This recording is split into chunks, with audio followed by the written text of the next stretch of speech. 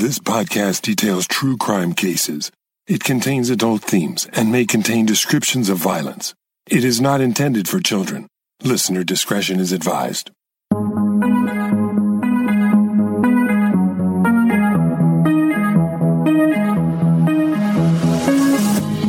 Thank you for joining me for episode 199 of Once Upon a Crime. In 1 week, Once Upon a Crime will hit the huge milestone of reaching our 200th episode. We want to share the celebration with our listeners by putting you on the podcast. I'll be releasing a special Ask Me Anything episode, and we want your recorded questions to play on the show. If you have a question about a case we've covered, my thoughts on something I maybe haven't yet covered, a question about true crime podcasting in general, or anything else, you can record your question and you might hear it played for our audience. You can head over to our website, truecrimepodcast.com, and once there, just look for the red microphone in the lower right-hand corner of the homepage. Click on it to send a voicemail with your recorded question. Please submit your question by March 31st for a chance to have it played on our upcoming special episode. Thanks. On the second installment of the series Chopped, I continue the theme of chefs, cooks, and restaurateurs who turned away from the stove and toward a life of crime. This time I'll tell you about a career criminal who was given a second chance in life by none other than celebrity chef Gordon Ramsay. Ramsay, who himself experienced a rough upbringing, decided to use his fame to train and mentor a group of hardened criminals to cook and run a successful food service business. One of the men who Ramsay thought had promise was 33-year-old Anthony Kelly, who had spent 16 years of his life in and out of prison. But Ramsay would soon discover that taking a group of inmates and molding them into a cohesive, successful team was more challenging and fraught with danger than nearly anything else he'd undertaken in the 3 decades he'd been in the restaurant game. Would Ramsay be able to rehabilitate Kelly and the other prisoners on his team? Or would they return to a life of crime once the cameras stopped rolling? This is Chapter 2 of Chopped, the story of Anthony Kelly and Gordon Ramsay's Bad Boy Bakery.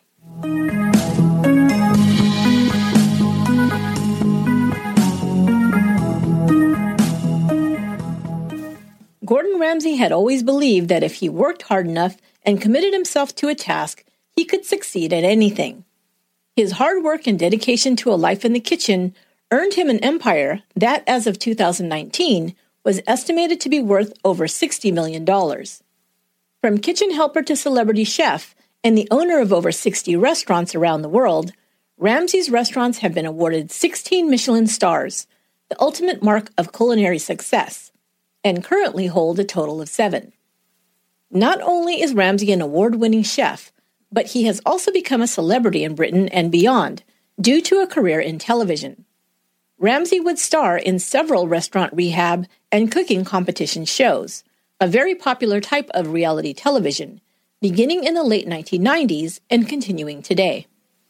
In addition to all these accomplishments, in 2012, Ramsay decided to take on possibly his most challenging project to date, training and mentoring a group of hardened prison inmates to become a team of cooks. His goal was not only to have them learn to cook and bake, but also to run a successful and profitable bakery business. This do-gooder attitude may seem a bit out of the ordinary if you know anything about Ramsay's reputation as a no-nonsense, foul-mouthed chef with a reputation for harshly berating his kitchen staff at times. However, it starts to make sense once you learn about the chef's own hardscrabble upbringing. Gordon James Ramsay was born in Scotland in 1966. His mother, Helen Cosgrove, was a nurse and the mother of 4 children. Gordon was her second-born. He has an older sister, Diane, a younger brother named Ronnie, and Yvonne is the youngest of the Ramsay children. Gordon describes his mother as a wonderful, hardworking woman who taught him many valuable lessons growing up: to honor his commitments, always do his best, never give up, and do good for others. Helen Cosgrove stood in sharp contrast to Gordon's father, Gordon Sr. The elder Ramsay was a short-tempered alcoholic who never held a job very long. The family found itself relocating often. Ramsay says, "Dad would often have a fallout with someone at work and get fired. And because our home often came with his job, we would become homeless and have to move again." Gordon's family would relocate from their home in Glasgow, Scotland, to England when he was 9. There they would settle in Stratford-upon-Avon. His father was often violent when drunk. Ramsay would later write in his biography titled Humble Pie that he and his siblings witnessed his father emotionally and physically abusing their mother. Gordon Sr. was also a serial womanizer, according to Ramsay. There were times when the police were called to break up one of his father's tirades, and his mother was taken to the hospital for her injuries. The Ramsay children were also briefly placed in a children's home. About this time in his life, Ramsay wrote, "I will never understand why Mum stayed with him. She deserved so much better and so much more. It still pains me to remember how badly he treated her." Ramsay would say he had no talent in school apart from football. He exhibited a natural athletic skill on the field, and this, he says, was the only time his father showed any interest in him. His father's dream was that his son should play for their home team, the Glasgow Rangers. At the age of 12, Ramsay was a good enough player to make the cut to join the under-14 league.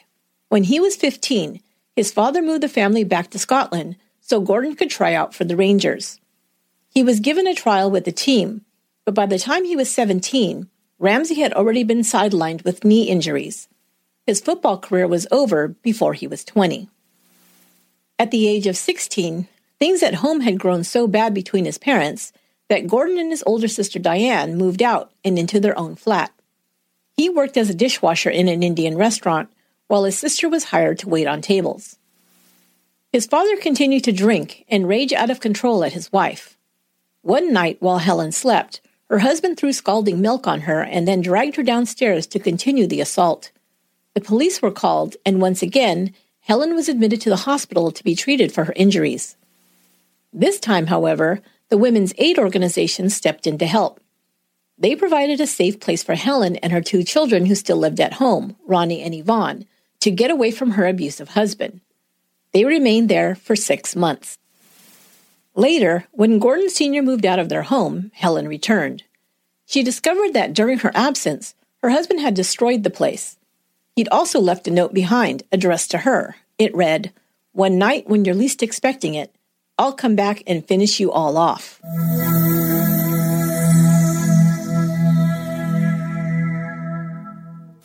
Gordon would later write that having witnessed his father destroy his own life and attempt to destroy his mother's, he became bound and determined to take a different path. Gordon had always been driven to succeed and highly competitive. Now he channeled that drive to push himself to great success. He prided himself on being able to learn and excel at anything he set his mind to, and would work harder than everyone else to be the best.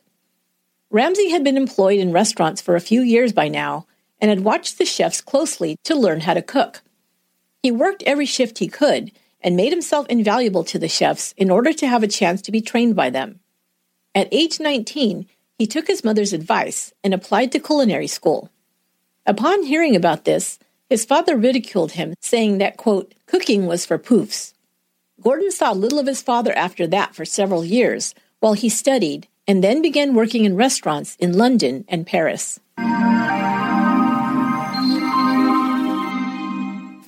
After attending North Oxfordshire Technical College, Gordon Ramsay began his culinary career working in restaurants first in London, then Paris.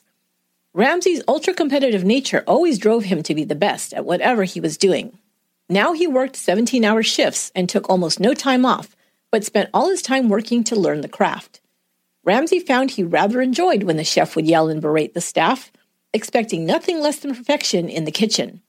This was the thrill of the challenge Ramsay hadn't experienced since his footballer days. It excited him and made him work even harder to succeed. At the age of 19, he worked under chef Marco Pierre White at his restaurant Harvey's in London. Ramsay may have molded some of his fiery behavior in the kitchen from his early mentor. If anything, Chef White's temper tantrums in the kitchen were even worse than what Ramsay would later be accused of. Within 2 years of opening Harvey's in 1987, White had earned 2 Michelin stars. By then, White was feeling important enough to eject paying customers from his restaurant if he didn't like the tone of their comments or dared to ask for anything special. He once assaulted his head chef who was moving too slowly for White's liking, ignoring the fact that the poor man had recently broken his leg. Another young chef had the back of his jacket and trousers cut wide open with a butcher knife by White when he dared to complain about the temperature in the kitchen. It was rumored that White even caused Ramsay to cry on one occasion after he'd been subjected to one of the chef's verbal assaults early in his career. After being put through a rigorous apprenticeship at Harvey's for 2 years, Ramsay decided his next step was to learn the art of French cuisine. Over the next 5 years, he worked at some of the best restaurants in Paris and was trained by 2 Michelin-starred chefs, Guy Savoy and Joel Robuchon. He also worked as a private chef on a yacht as it sailed around Italy. There he picked up invaluable lessons on Italian cuisine. In 1993, Ramsay returned to London to work for Pierre Kaufmann as head chef at La Tante Claire. Just a few months later, he was approached by his old boss, Marco Pierre White, who offered Ramsay the opportunity to become head chef at his new restaurant, Aubergine. Ramsay accepted, and within 14 months of opening, he had earned his first Michelin star. Aubergine became a great success and one of the most sought-after reservations in the city. Ramsay began to make a name for himself as the press clamored for interviews with the young chef who was praised for superbly executed modern European dishes at a reasonable price.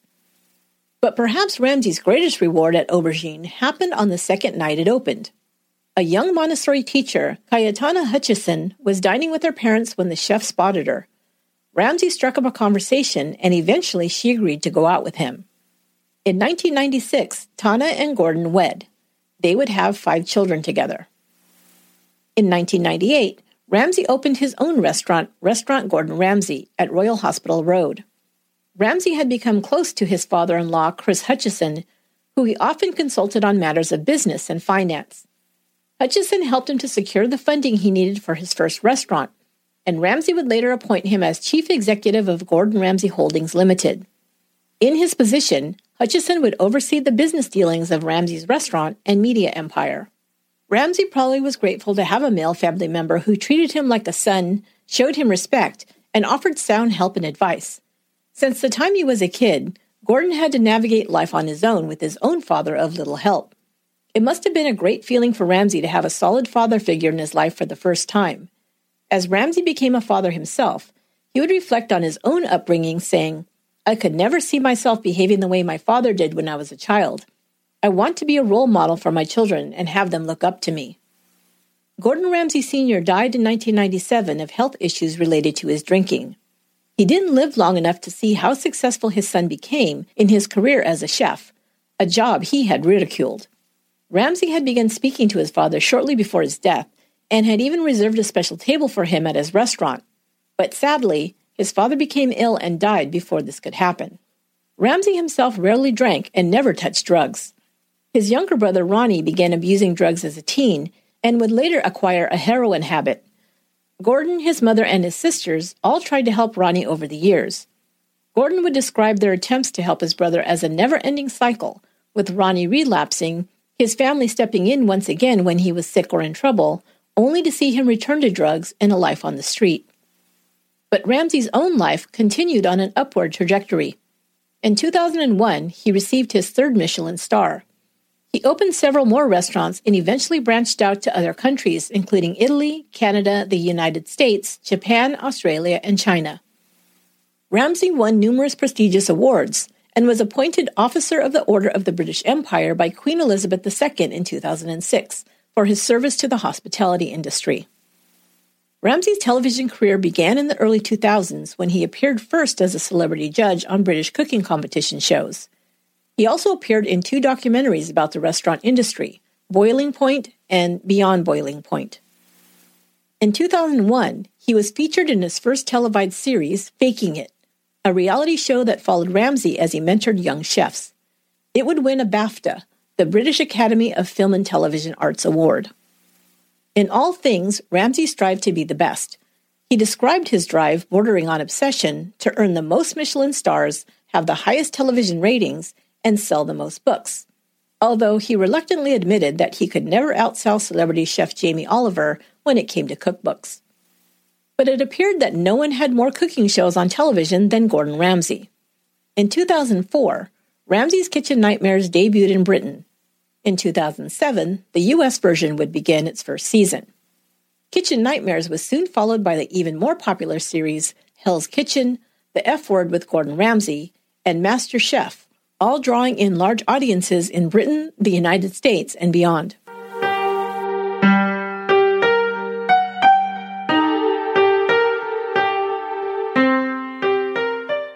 In 2012, Gordon Ramsay's four-part series, Gordon Behind Bars, aired. The series followed Chef Ramsay as he entered London's Brixton prison to launch a program to teach a group of inmates how to run a kitchen and produce food items to sell outside prison walls. Brixton Prison has been in existence for over 200 years. Originally built in 1820, it's historically been plagued with problems like overcrowding, vermin infestation, and harsh treatment of its prisoners. Today, it has become a Category C training establishment. Inmates are offered a range of educational and training programs like information technology, social and life skills, and art. However, it still contends with typical prison issues like overpopulation, mental health needs of prisoners, drug abuse, and violence. After overcoming the hurdle of convincing prison administrators at Brixton to allow him to offer the experimental program, Ramsay interviewed 22 inmates, giving them a shot to work with a celebrity chef in the prison kitchen. The inmates Ramsay selected to interview were incarcerated for a variety of offenses, including burglary, theft, robbery, and bodily harm. Of the 22 interviewed, 12 were chosen to take part in the 6-month program. Some of the original 12 inmates selected were Andrew Inslee, who was serving a 15-month sentence for burglary, and Tesfa Jones, who began his life of crime at age 12 after enduring a childhood of hardship. Jones was serving a 3-year sentence for robbery and attempted burglary. Another man selected for the program, Paul Wyatt, was convicted of burglary and sentenced to 8 months in prison. Wyatt was a heroin addict who required a daily dose of methadone while incarcerated. Jerome Samuels was just 22 years old, and Gordon saw potential in the young man due to his intelligence as well as his youth. But like many younger men who enter prison, Samuels frequently acted out angrily and aggressively with other inmates and staff. This was perhaps partially out of fear and partially out of the need to prove himself tough so as not to become a target of more seasoned inmates. Within a few days of being selected by Ramsay to work in the kitchen, Samuels was kicked out of the program by prison officials for verbally assaulting a female officer. Ramsay went to bat for Samuels, expressing his belief that the young man should be offered a chance to prove himself in the program. Gordon believed this would help Samuels gain skills as well as self-esteem and perhaps result in mitigating his behavior issues. Ramsay believed Samuels could be reached and result in a different outcome for his future, pointing out that he was just 22. But the prison administration disagreed, instead transferring Samuels to a maximum security prison. Ramsay was frustrated by this decision and upset over losing who he believed was a promising young man. But one inmate Gordon Ramsay chose as part of his kitchen team was 33-year-old Anthony Kelly. Kelly would become a standout figure during the 4-episode series. He was charismatic and described by Ramsay as having the gift of gab. However, Kelly's Cockney accent sometimes made him difficult to understand, even by the show's producers. Kelly's screen time was often punctuated by subtitles, some of which simply read, unintelligible. Anthony Kelly was born in 1978 and raised in Canning Town at the East End of London. His father was a sailor from Liverpool. Kelly's mother would give birth to 5 children. I didn't say raised 5 children, because according to Kelly, both of his parents were severe alcoholics who neglected their children and rarely gave time to even their basic needs. His mother and father were frequently drunk and fought constantly, Kelly says. It wasn't unusual for one of them to pull out a knife or a broken bottle against the other. They not only brandished these weapons, but also used them to injure one another. Once, Kelly recalled, his mother placed a hot iron on his father's back while he slept.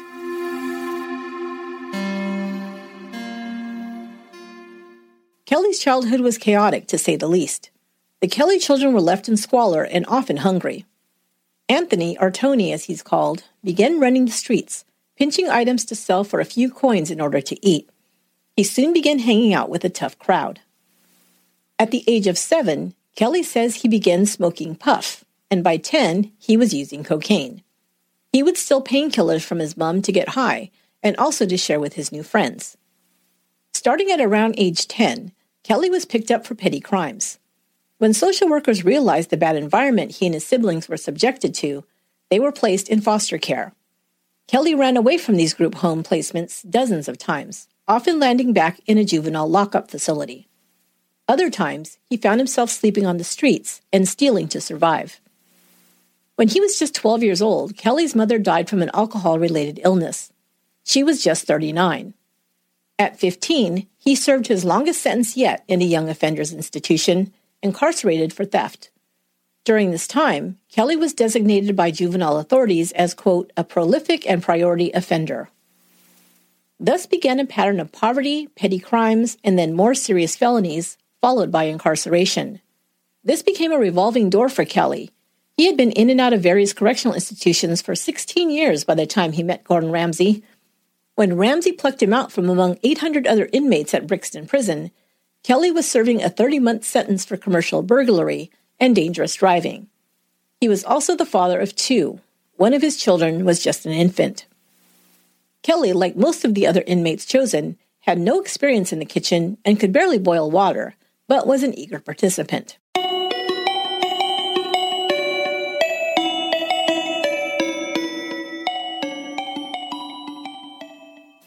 When Gordon Ramsay arrived at Brixton, he told the inmates who would make up his kitchen team that he had also grown up in a dysfunctional household. He could have followed in his father's footsteps and become an alcoholic, or he could have coped like his younger brother did by becoming a heroin addict, Ramsay said, but he decided at a young age to go a different way. He learned to cook, worked hard at his craft, and parlayed his kitchen skills into a profitable business that afforded him a good life. He told the men standing in front of him that no matter where they were in life or what their past history, he believed they could also choose a different path. He was willing to help them succeed if they were willing to commit to the program and put in the work. Ramsay told his team that they not only would become competent cooks, but would be guided to launch a successful and profitable business. They would sell their wares outside of the prison walls, Ramsay explained. The profit would be used to keep the program going and perhaps lead to a culinary career for those who wished one. Problems cropped up right away in the kitchen. The inmates were not used to putting in a full day's work. Some said they had never held a legitimate job in their lives. They were also not used to working and cooperating as part of a team. Immediately, some of the men began clashing with each other. Ramsay had his hands full, not only teaching kitchen skills, but also refereeing fights and arguments. He also spent a fair amount of time and energy butting heads with prison authorities and the governor, whose permission he needed to do almost anything inside Brixton's walls. Just changing the daily routine for prisoners could make inmates anxious and set off behavioral issues. Many of the inmates had spent their formative years incarcerated and had become institutionalized. They were used to living under strict guidelines with a rigid schedule, and for some, varying these parameters even a small amount could cause them to react negatively or even violently. Several of the officers and administrators in the prison thought Ramsay was getting in over his head and were not supportive of the kitchen program. They believed he was setting himself up for disappointment. In short, they expected the program and the prisoners to fail. But Ramsay was a person who never gave up on himself or his own lofty goals. Now he also dug in his heels and would not give up on his team. What the chef witnessed was a group of adult men who were sitting in their cells, wasting their lives watching television and being idle most of the day. He wanted to give them, perhaps for the first time in their lives, a challenge they could either rise to or not, but either way, he wanted to provide the experience of doing more to have more. Ramsay modeled for the men by words and actions that he believed they could succeed. Some of the men would later express that having Gordon Ramsay believe in them, even while he was berating them to do better, helped them to believe in themselves. For some, this was the first time they cared about not only their own future, but the future of a team they were part of. Naming their enterprise Bad Boys Bakery, the men were taught to make baked goods, sandwiches, and wraps. The food was well received by the public and sold well, but eventually they decided to focus on a couple of specialty baked goods instead of a large menu. With this new model, Ramsay was able to secure a contract with Cafe Nero locations around South London. The coffee shop agreed to stock Bad Boys Bakery's cakes and lemon tart slices in 14 of their locations.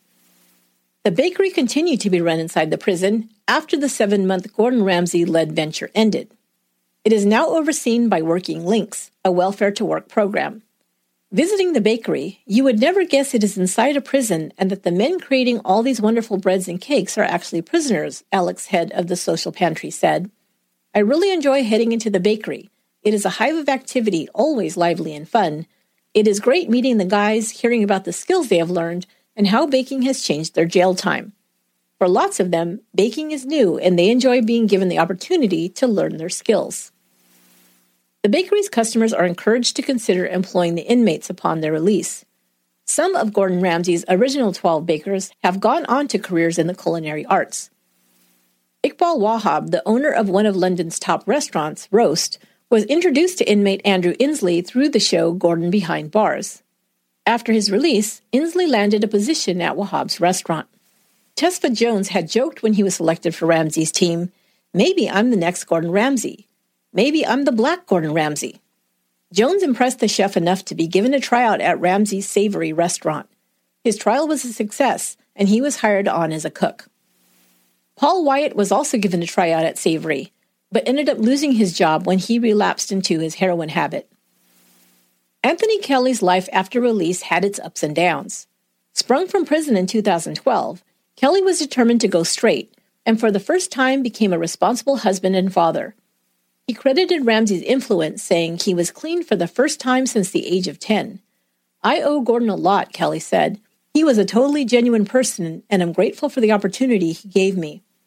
But then Kelly laughed, saying, I was never going to be no cook. Instead, he spent time giving back to the community by mentoring other incarcerated youth. He would try and convince them to take another path in life by describing his own history and his 16 years behind bars. The man with the gift of gab also began an acting career. He first volunteered with the Theatre Royal in Plymouth as part of a rehab program. The staff soon asked him to audition for a play they were staging. Kelly discovered that he loved being in front of an audience, which is pretty obvious once you watch his antics in the television series. Kelly stayed out of trouble for about a year before being arrested in January of 2013 for burglary and auto theft.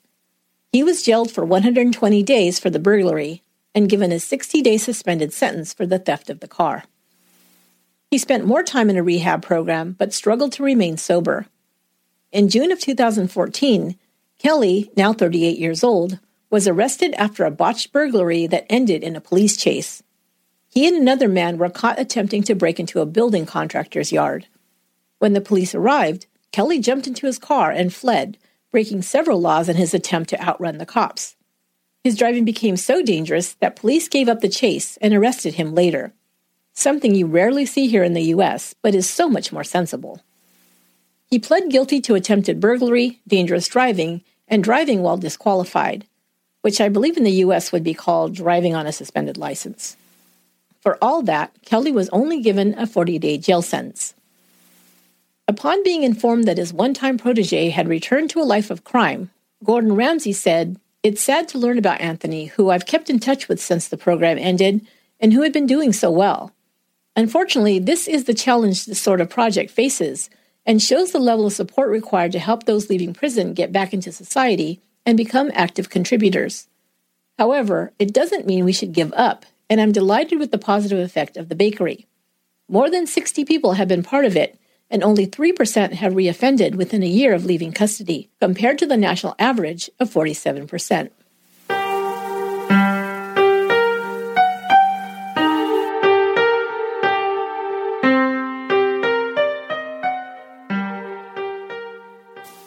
But Kelly was given one more shot at changing his life.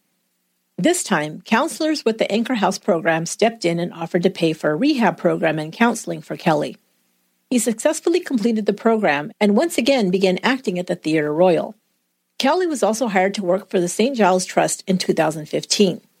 He was assigned to work with other ex-offenders in their rehab program. Kelly became a coach and counselor to young men, many who had experienced similar challenges as Kelly: dysfunctional homes, family violence, and drugs and alcohol. As of this writing, Anthony Kelly is still doing well and seems happy and healthy.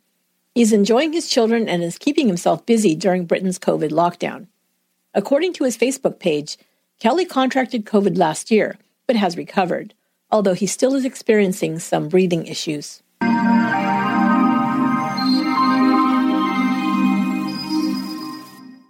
This story story was a little different than most I cover. No murders and only what we might call minor crimes. But I found it interesting because I have also worked inside the correctional system. Many of the challenges Gordon Ramsay faced while working inside the prison were familiar to me. Watching the series Gordon Behind Bars brought to mind many of the themes I witnessed firsthand while working behind bars myself. I thought I'd share some of these insights and observations with you before we end this episode.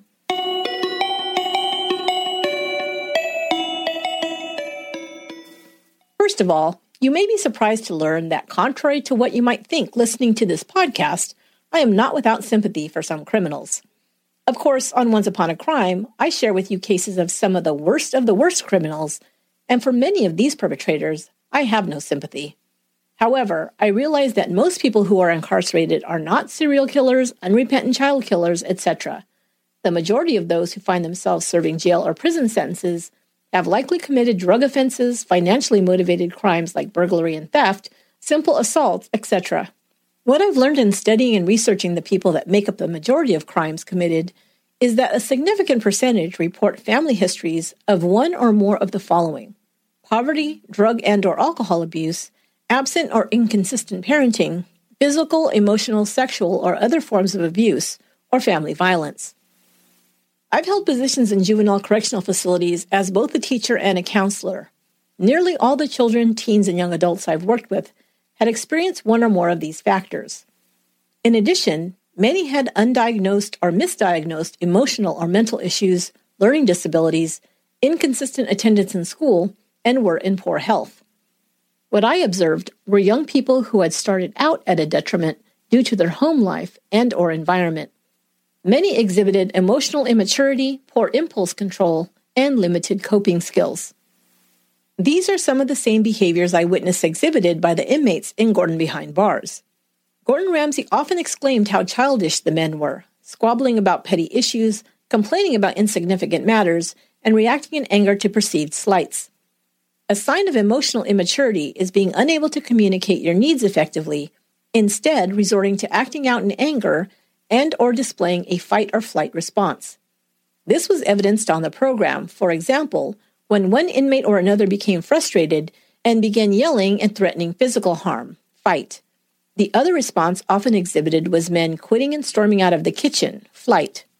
This response was so common that Ramsay created a rule that anyone who walked out of the kitchen this way would not be allowed to return. Many of these men had lived their lives in survival mode, experiencing life as dog eat dog, and had come to believe that only the toughest survive. Most had no experience being part of a team, working cooperatively, or looking beyond their own interests. To make the business a success, each had to sacrifice their individual immediate needs and instead focus on the long-term goals of the group, perhaps an unfamiliar concept. The practice of delayed gratification takes a higher level of emotional maturity as well. Some of the other, lesser complex, yet sometimes more frustrating challenges that Ramsay faced were also very familiar to me from working in correctional settings. The kitchen knives were all stored in a locked cabinet with outlines traced around each one, so it was immediately apparent which were missing at any given time. The men expressed feeling insulted by this. Ramsay also complained about the inconvenience of having to lock and unlock the cabinet over and over for the men to simply do their jobs. But he also reminded himself out loud that these men were prisoners, some of whom had committed violent crimes. We had the same kind of accounting system where I worked, but we never would have handed one of our chargers a sharpened knife. As a matter of fact, I audibly gasped when I saw that they allowed the inmates to walk around the kitchen with 10-inch butcher knives. No, the items we kept such a close eye on and counted at the beginning and the end of each class period were pencils. We also had to inspect each pencil when it was turned in. The students I taught in the juvenile correctional facility would attempt to break off a piece of a pencil and affix the metal band with the eraser to the broken end. They would then attempt to smuggle out the broken piece of the pencil back to the unit with them. Of course, this could be sharpened and fashioned into a weapon, so we had to be very careful to account for every piece of pencil. Fights among inmates, of course, are common. Ramsay balked at being given a whistle to blow in case of emergency. Maybe he didn't believe that actual physical danger was likely to happen. If so, he was quickly absolved of this naive notion when his kitchen staff immediately almost came to blows. Or maybe he thought he could take care of himself, even if there was a threat of violence. Then he most likely came to realize that he, a camera operator, and one female assistant would be no match for 10 or 12 angry prison inmates. I was lucky during my time working in correctional facilities that I never found myself in serious danger, although I did witness a few fights that were quickly quashed by guards. I spent much of my time in the classroom. Oh, by the way, I was locked in with the inmates just like Gordon was in the kitchen, and kept a sharp eye out for any tense energy that might arise between inmates. I frequently employed distraction and de-escalation techniques to keep the environment as calm as possible. Finally, one of Gordon Ramsay's greatest frustrations, it seemed, was having to negotiate around prison staff and administrators. There are many wonderful people working in correctional settings who are dedicated to their jobs. However, in my experience, there are a couple of different personality types who work in these settings, some of who are more effective than others. One type, which was evidenced by the guard at Brixton who oversaw one wing of the prison, is the cynical naysayer. This type has become jaded after dealing with prisoners day in and day out for years, and have decided that the best way to keep them in line is through rigid rules and swift punishment. This guard made no secret of the fact that he thought Gordon's idea was destined to fail, and that these prisoners would never be up for the challenge. He almost seemed to scoff at the idea and had a smirk on his face whenever Ramsay encountered a problem. The second personality type I've witnessed can be a little too lenient with prisoners. They take the position that rewards are the best way to get inmates to cooperate. Ramsay pointed out that the prisoners in Brixton were free to stay in their units all day, lay in bed, stock snack foods to keep in their cells, and were even allowed to have their own television sets. How were these men supposed to learn the value of hard work when they weren't even required to have any sort of job while incarcerated, Ramsay mused. This type of system could be described as all carrot, no stick, and it has been deemed as ineffective for preparing prisoners for life outside of the institution. What does tend to be more effective in rehabilitation programs is addressing issues such as substance abuse and mental illness, and then providing education and job training opportunities along with the support needed to succeed in these goals. Most of the inmates that began Ramsay's program completed it successfully. This was possible, I believe, because Ramsay not only communicated a clear-cut expectations for the men, even though challenging, but also because he expressed his belief that each one of the men could succeed in the task and then provided mentorship and training toward this goal. He was tough on them, but they responded positively to even harsh criticism because, in my opinion, it was a sign of respect that he did expect more from them. He wasn't treating them like children, but like adults who he'd praise for a good day's work and call out when they began to slip. He also reminded them that they weren't just letting him down, but their team as well. More importantly, he pointed out that they were letting themselves down when they weren't giving their very best. Giving someone the opportunity to prove to themselves that they can accomplish more than perhaps they've ever been given credit for before is a powerful motivator, and one I believe that Gordon Ramsay demonstrated effectively in Gordon Behind Bars. As of this writing, Gordon Behind Bars can be viewed on Amazon Prime.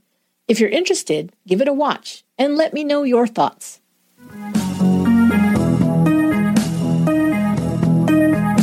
That will do it for this episode of Once Upon a Crime. Next week is our 200th episode, and it's a doozy. It's got it all. Serial murder, a female killer, and an off-the-chain crazy case from the history books. You won't want to miss it.